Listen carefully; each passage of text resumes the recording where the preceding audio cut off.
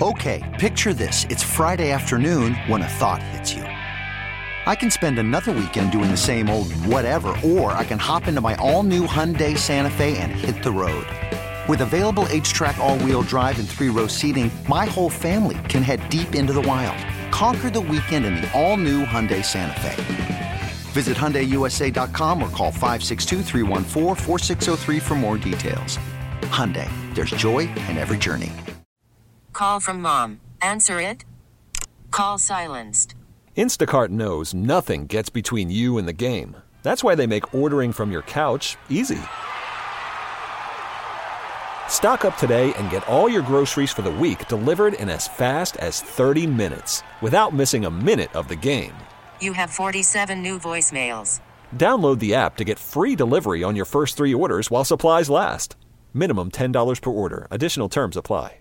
Welcome back, Sports to the Max. We can take those texts all night if you want. Do you believe that referees or umpires have a vendetta against somebody, particularly maybe when you played in high school or something like that? 651-461-9226. Joining us now, the one and only Terry Steinbach, former All-Star MVP, world champion, and a whole lot more on the John Schuster Coldwell Banker Hotline. Terry, I don't know. Of course, in Oakland, you had this to an extent. When you came up here and played with the Twins, you didn't because you're in the Dome, but what would you do if you had to play outside in an April like this? Is there much that you can do? You're from Minnesota, so you'd have been seen as hardy, but I'm sure you had some Oakland nights that were a little chilly early in the year and beyond. Well, we had Oakland nights that were cold, but my worst one ever, we opened up in Milwaukee, and it was 33 degrees at game time, 30 by the time the game ended. It was opening, and that was Old County Stadium, so they had 60,000, 70,000 people, and then, the next 3 days were canceled because it was it was freezing. Yep. But, yeah, it's a mental thing. I mean, it's a physical thing. I mean, if you go in there thinking you're cold and freezing and this is going to stink, you're not going to perform well. It's going to be brutal. So you have to tell yourself, hey, we're just going to go out there and play, and we got to do the best that we can with that particular situation and make it work. Were you seen as the hardy Minnesotan? Did you have to work on some of those warm weather guys like McGuire and them that never experienced that? It was not so much the States guys, our Latin players, at least out at home. Yeah. It was harder for them to figure that out, to deal with the cold. But again, like I said, you razz each other, you tease each other about it, and then you go out there and try to win a ball game. Now we were just having this conversation because the Timberwolves are in the midst of this, where the Memphis coach says they got screwed over the other night, and then the Timberwolves say, "Wait a second, we've been screwed over plenty of times in this series too." As to referees and whether or not there's favoritism. Explain. Have you ever felt that? Did you ever feel as when you're playing at any level in the professionals that, hey, this umpire wants us to lose, or they like the other team better than us? 100%. Yeah.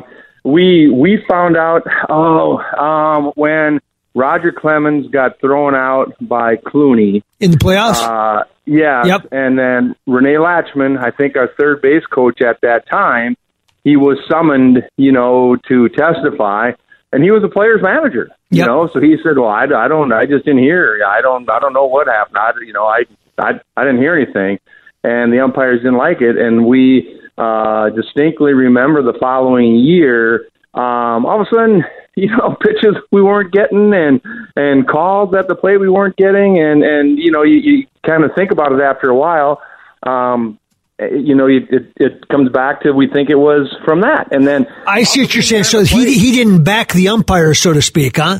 He didn't back the umpire, right? He backed the player. Okay. And basically, instead of throwing Clemens under the bus. Yep. Because we all heard exactly. Which is what they wanted him to do. Yep. Yeah. But he went the other way. He backed the player, and we kind of. It wasn't terrible, but yeah, we felt that, and also behind the plate, there was many times umpires. Let's say a batter showed the umpire up the previous at bat. Yep. And I'll throw Ken Kaiser was awesome at that. He would say, Steiny, when this guy comes up, he tapped me on the shoulder, get outside. I'm outside, and he goes almost in the other batter's box. And he was calling strikes before the ball ever left the hand. Jeepers. Try that. But is there also, though, did you find, and you probably, because you lived as a young player and then you guys got to be really, really good, and did you see a difference between the calls you'd get when the A's became world champions versus when the A's were the up-and-comers? Without a question, and yes, I think the established teams, the proven teams, the proven pitchers. I mean, if you run out there with a veteran pitching staff, like we had, I mean, you're getting the close calls, you're getting the borderline pitches without a doubt, and it's kind of because you've proven yourself. Now, I've also been on teams that didn't win. And yep. I would go to the umpire starting the game. Hey, look, I mean, Mike Lincoln pitched a game against the Yankees. Former Twins pitcher, yep. Yep. And I was catching, I can't remember who the umpire was, but I just said, hey, look, we got a young guy, a rookie out there. The only thing I'm going to ask is, the guy throws a strike, call the strike. He hasn't really deserved that 2 inches off the plate, in or out. But just, and the umpire kind of looked at me, oh, okay, and it was one of the best umpired games I think that I've caught. He did a great job. Mike Lincoln threw the ball. I mean, balls are balls, strikes are strikes, and hey, whatever happened. If the Yankees beat him, on his pitches, so be it. But don't lose or don't have the outcome determined by an extremely questionable pitch or even a ridiculous pitch. Okay, Dana Kicker texted me, and this is a fair one because you and I and Dana have all played for these guys. Did you ever play for New Ulm against Sleepy Eye when the Cook brother twins were umping a game? Because you won't forget that experience, will you, Terry? How could you not? Yeah, every time you played them, they had the Cook brothers there. Yeah, the Cook brothers. Yeah, thanks, Dana, for bringing that up again. Still too soon, Dana. Still too soon. Still too soon. That's right. We all had the Cook brothers against Sleepy Eye. That's why we didn't go out and play Sleepy Eye. Yeah, good guys too. But yeah, when you went to Sleepy Eye, you never knew what you're going to get, especially if you're from New Ulm of all places. Yeah, correct. Right. So Terry, let's move on to the Twins. Byron Buxton, when you see a glimpse of, what do you see as the ceiling on this guy? I've just been so impressed, and to see where he had been and where he is coming to. I mean, a few years ago we were all questioning, hey, is this guy gonna be the guy? And the work ethic that he put in, the amount of preparation that he's done, and he's earned the results that he's getting. And I don't think there's a ceiling on what he can do, and we're all going to say this, it's just we got to keep the guy on the field. He has to keep himself. He has to be on the field. And, if he's on the field, he's turning himself into, a major impact player. I mean, a game changer. And so the key is, try to keep him healthy. I mean, he's got to try to keep himself healthy, and he's not getting hurt because he's out of shape or anything like that. It's that aggressiveness and all that, and that's the hardest thing to take out of a guy. What are you supposed to tell him? Don't go after ball, or don't slide too hard, or don't run too fast. But yeah, I've been extremely impressed. He's fun to watch. He's the spark plug of that team right now. He's got a lot of energy, that he's bringing out there, and it seems sincere. It doesn't seem like, well, I guess I got to do this. I mean, he's passionate about how he's playing ball right now. Well, when you see him go to right field, like he did this last week a couple of times, not just home run, but a couple of times, is that what tells you that he's become a complete hitter and he understands not just how to swing hard or, hit strikes, but he's understanding how to become a top flight hitter? Are those the signs you look for? 100%. I bet. And I haven't talked to Byron, but I bet if you were to ask him, hey, what his hitting approach was 2-3 years ago, he'd probably say, hey, I'm looking to pull, I'm going to try to hit home runs, and all that. And I think what he's now has turned himself into a fantastic hitter because pitchers have the control to keep that ball away from you. If you're looking in and that's all you have to look for, they're going to eat you up away. And, Cabrera, once he got his 3,000 hit, I think made the comment, hey, they're pitching me, well, I got to learn to hit the ball away, and so, yes, I love it. when I see the players going the other way. And to me, it self-corrects your swing. More often than not, we as hitters might get a little pull conscious, and all of a sudden, rolling over to third, rolling over to short, Yep. Speaking right-handed. And the way to correct that is to let the ball get deeper, stay inside the ball, and shoot that ball up the middle. And if you do that, first of all, your average is going to be higher. And next thing you know, all of a sudden, yes, I am hitting a home run to right. I am hitting a home run to center. And you're never going to lose, your pull power. You're always going to have that. But that pull power can sometimes get you into trouble. Miguel Cabrera comes to town this week. You managed against him or coached against him often. What makes him special? Why? I didn't realize how impressive his numbers were until you got that 3,000th hit and you start breaking it down and you go, holy mackerel. And of course, Gardy had him in Detroit as well, and he used to tell me, this guy is like nothing I've ever seen. What is it? To me, the guys like that, they're special. But the thing that jumps out to me is discipline.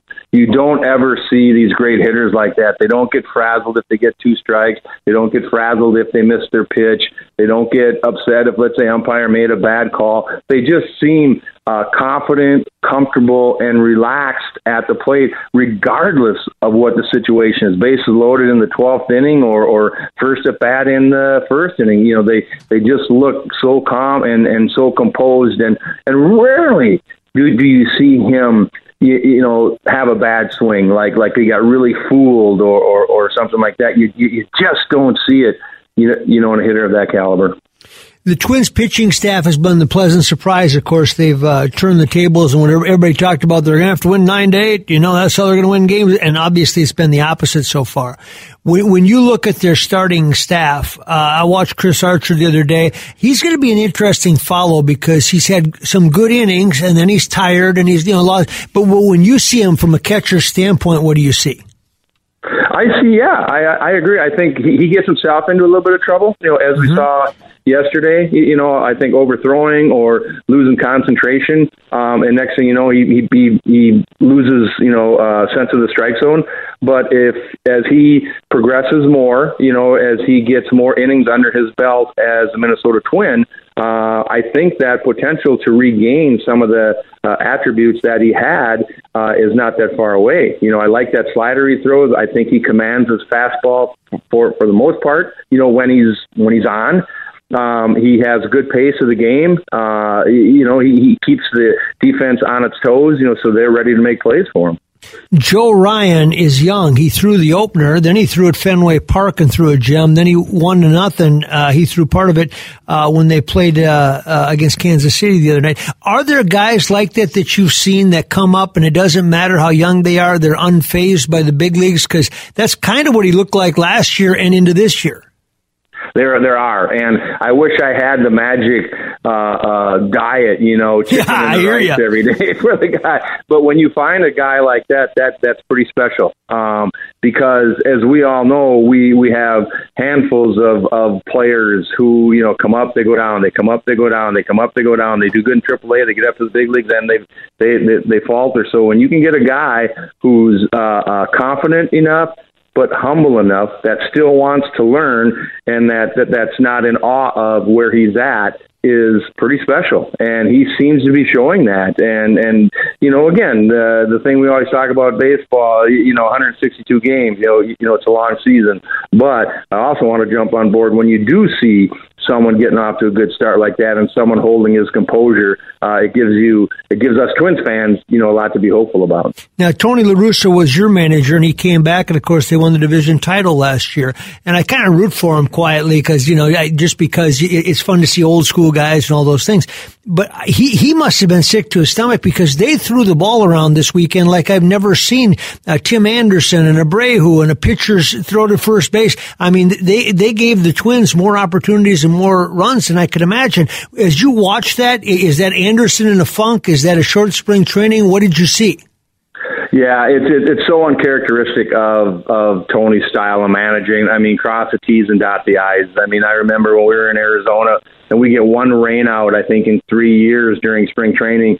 He had the traveling secretary get a gym rented, that we could do stuff in the gym because he didn't want to miss, a day of spring training because he had it all calculated out about what drills and what things we had to do and how many reps we had to take. So I doubt that philosophy has changed from him. Yeah, and as far as Anderson goes, absolutely. I mean, I think we talk so much about hitters, Funks. I think it's more prevalent, when you see a guy 0 for 10, 0 for 12, or a lot of strikeouts, or not putting the ball in play very, very hard. But when you see an infielder who we know is a great shortstop, when you see him all of a sudden struggling a little bit, he's getting the bad hop. The ball's rattling around in his glove a little bit. He's making errant throws. It's one of those things that he is in that defensive funk.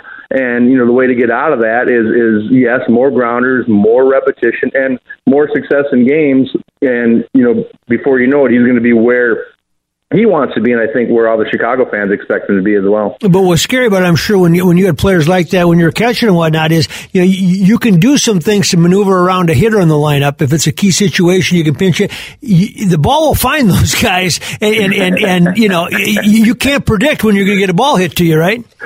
No, and I know, I can say it as a catcher because, you're trying to set that hitter up. You're trying to work him, and the pitcher makes his pitch, and we have the right pitch selection, and we get that routine 2 to 3 hopper to any infielder. We're like, yeah, as you're running down the first baseline, backing up the third, going, yes, 1 out or 2 outs or out of the inning or something like that. And then all of a sudden, like, oh, what happened? It's like, oh, no, we can't do that. And good, you cannot give consistently good teams that extra out, and a lot of the teams that when we were doing well in Oakland, the untalked about number was our defense. We were ranked 2, 3, 4 in the league for defense because we didn't give the other team extra chances to score runs, and that's going to come back and bite anybody. Last question, would you have liked to have caught in the shift era just to see is it interesting to you? Does it intrigue you at all? Forget catching. I'd have loved to hit in the shift era because you go ahead and shift me. I'm going the other way, Mike. The next day in the paper, it's going to be 4 for 4. I don't care if there are 4 bunts to third base because, they're playing me the other way. And, yeah, so I find the shift intriguing. I know they have their numbers. I know they have the analytics. But I have said this all along, and I'm sure we've talked about it many times, is why hitters just don't. You're a major league hitter. You know how to, hit the ball to different parts of the field, and all you have to do is do it a couple times, and next thing you know, the shift is gone. And so, yeah. Is it just that hard for guys to commit themselves to trying to do something different, or what? That's a good question. See, for us, it was simple, and I bet if you talk to winning teams, they say it's simple because what do I have to do today to win the game? Yeah. All right, and if that's me bunting, because the third baseman's playing shortstop, so be it. We had McGuire and Canseco bunted many times, because third basemen didn't shift, but they were playing in left field. So all you got to do is get it by the pitcher, and more so with Canseco than McGuire. But if Canseco got on for some of those years, he was a base stealing threat. So why wouldn't you take advantage of that? And I don't know. It kind of rubs me the wrong way a little bit when I hear either players or whatever. Yeah, that was kind of a cheap shot. We had the shift and then the guy bunted. I go, cheap shot. To me, the guy just played by the rules, right? Yeah, exactly. Yeah. Hey, Terry, this always goes too quick. Thank you so much. Always fun to visit with you, and I hope we can do it again soon. Yes, always a pleasure. Didn't mean to ruin your night with that going to the sleepy eye with the Cook Brothers Open. Like I said, I'm going to have a hard time sleeping tonight. Thanks again, Dana. Thanks, Terry. The Cook Brothers is sleepy eye, boy. Anybody that knows that knows exactly what we're talking about. Good guys, too. This episode is brought to you by Progressive Insurance. Whether you love true crime or comedy, celebrity interviews or news, you call the shots on what's in your podcast queue. And guess what? Now you can call them on your auto insurance, too, with the Name Your Price tool from Progressive. It works just the way it sounds. You tell Progressive how much you want to pay for car insurance, and they'll show you coverage options that fit your budget. Get your quote today at Progressive.com to join the over 28 million drivers who trust Progressive. Progressive Casualty Insurance Company and Affiliates. Price and coverage match limited by state law. Spring is a time of renewal, so why not refresh your home with a little help from Blinds.com? We make getting custom window treatments a minor project with major impact. Choose from premium blinds, shades, and shutters. We even have options for your patio, too. Blinds.com invented a better way to shop for custom window treatments. There's no pushy salespeople in your home or inflated showroom prices. Our design experts can help you find the perfect window treatments on your schedule. We'll even send free samples directly to you. Plus, we can handle the measuring and installation for you. Unlimited window treatments installed for just one low cost. And with Blinds.com, you'll always get transparent pricing. No hidden fees. Our free shipping and 100% satisfaction guarantee can put the spring back into your step and into your home, too. Shop Blinds.com right now and save up to 45%. Up to 45% off for a limited time at Blinds.com. Blinds.com. Rules and restrictions may apply.